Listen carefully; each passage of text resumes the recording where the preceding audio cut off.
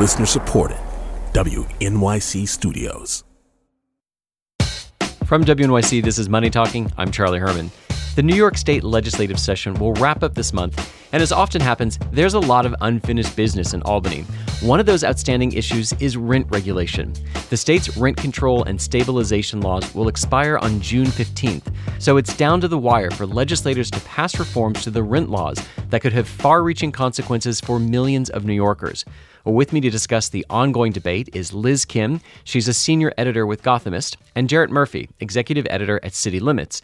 And Liz, there are 9 rent-related bills on the table. What are some of the specific policies being proposed? So some of the specific policies that have been actually widely embraced is the elimination of vacancy decontrol. That's a measure that allows a landlord to deregulate an apartment once the rent goes above roughly $2,700.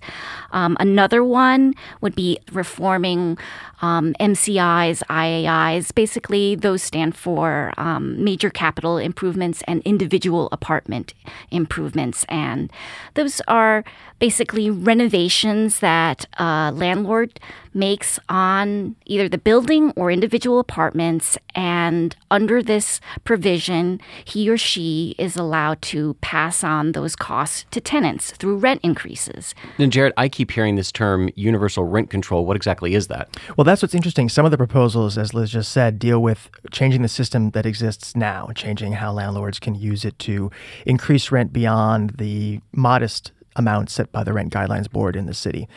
But some of the proposals also deal with expanding the system. One is right now, rent regulation applies only to the 5 boroughs of the city, Rockland, Westchester, and Nassau.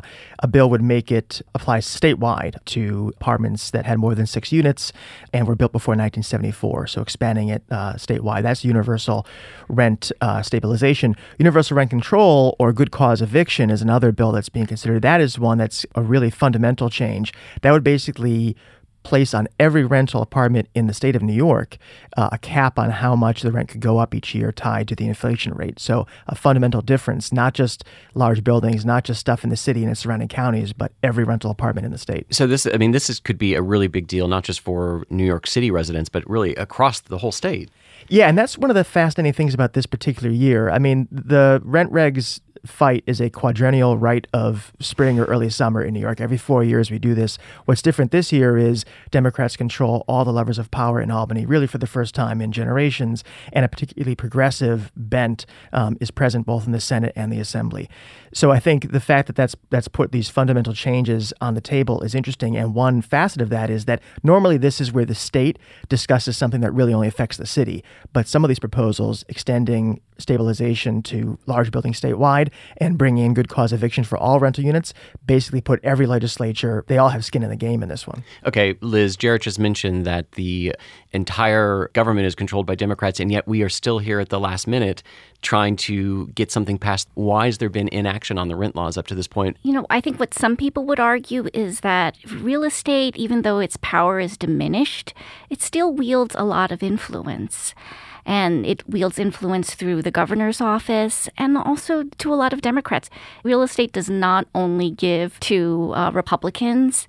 And I think there's a lot of hesitation, too, on areas outside of New York City that aren't affected the same way by the affordable housing crisis. What does this mean for property owners in, upstate New York? So there's been a little bit of internal division, I would say. And how has the real estate industry itself responded to some of these proposals? Well, they're lobbying very hard. I mean, they're in Albany every day, just like the tenant activists are. And they're pulling elected officials off the floor, having conversations with them. Can we reach a compromise on this? We want to take care of the buildings, but we need some kind of financial incentive to take care of these buildings. Well, that's right. And I think the argument they're making is this would affect a broader set of the economy than just the 966,000 stabilized apartments in in the city. The Rent Stabilization Association, which is really the leading landlord group, came out recently with a report indicating that some tens of billions of dollars in repair work all year is generated by major capital improvements and individual apartment improvements. And if landlords no longer have the ability to pass those costs on to rent-stabilized tenants, they're not going to do that work. They're not going to hire those people, and that economic engine is going to be slowed down, if not stopped. I think there's a lot to look at in those numbers. It might be a little hyperbole there, but that's the argument they're making, is this is about more than rent-stabilized tenants. This could affect, theoretically, everybody who participates in the economy. If the legislators don't figure this all out before the June 15th deadline, we're looking at what people call the Big Ugly. What exactly is that? So the Big Ugly is a grand Albany tradition, and it might involve rent regulation in some mix of the 9 proposals that we've talked about, along with things like marijuana legalization, charter cap, carp and charter schools, farm workers' rights, even vaccinations. I mean, it could be one very big and some would say very ugly legislative proposal. It's interesting. Rent regs expire on the 15th. The session ends on the 19th. So that will be, I'm sure, a very busy week. And the perception is right that the governor would have more leverage if it's folded in with a lot of other proposals to pass what he wants to see on rent reform, because he can kind of horse trade with the... It's fascinating. There's so much going on here that's about the policies, and so much, too, that's about power in Albany, who has juice, who gets to be in the room. There's been a lot of fighting about that. And, some question about whether it makes more sense to have 9 separate bills or just one big thing and dare the governor to veto it. So, yeah, there's a lot of strategizing going on about how much goes into the bill or how many different packages are linked together. Depending on which of these proposals become law, presuming that some of them do, what kind of effect do you think it'll have on the supply of affordable rental housing in New York City? I think that's one of the questions, right? I think that if landlords would argue that if you're going to impose these restrictions, you're going to bring down the value of real estate, and there's going to be less people who want to provide affordable housing because you're basically capping how much they can raise rents and whether they can evict tenants. I think that's a valid question, is what would that do to the marketplace? I mean, nobody's creating new stabilized housing without subsidies. So part of it is the question of that transaction that the government presents to landlords. I think this is about preventing further losses. That's really how it's been cast by tenants, that this system has been degraded over the years by some of these loopholes, and they want to at least stand pat.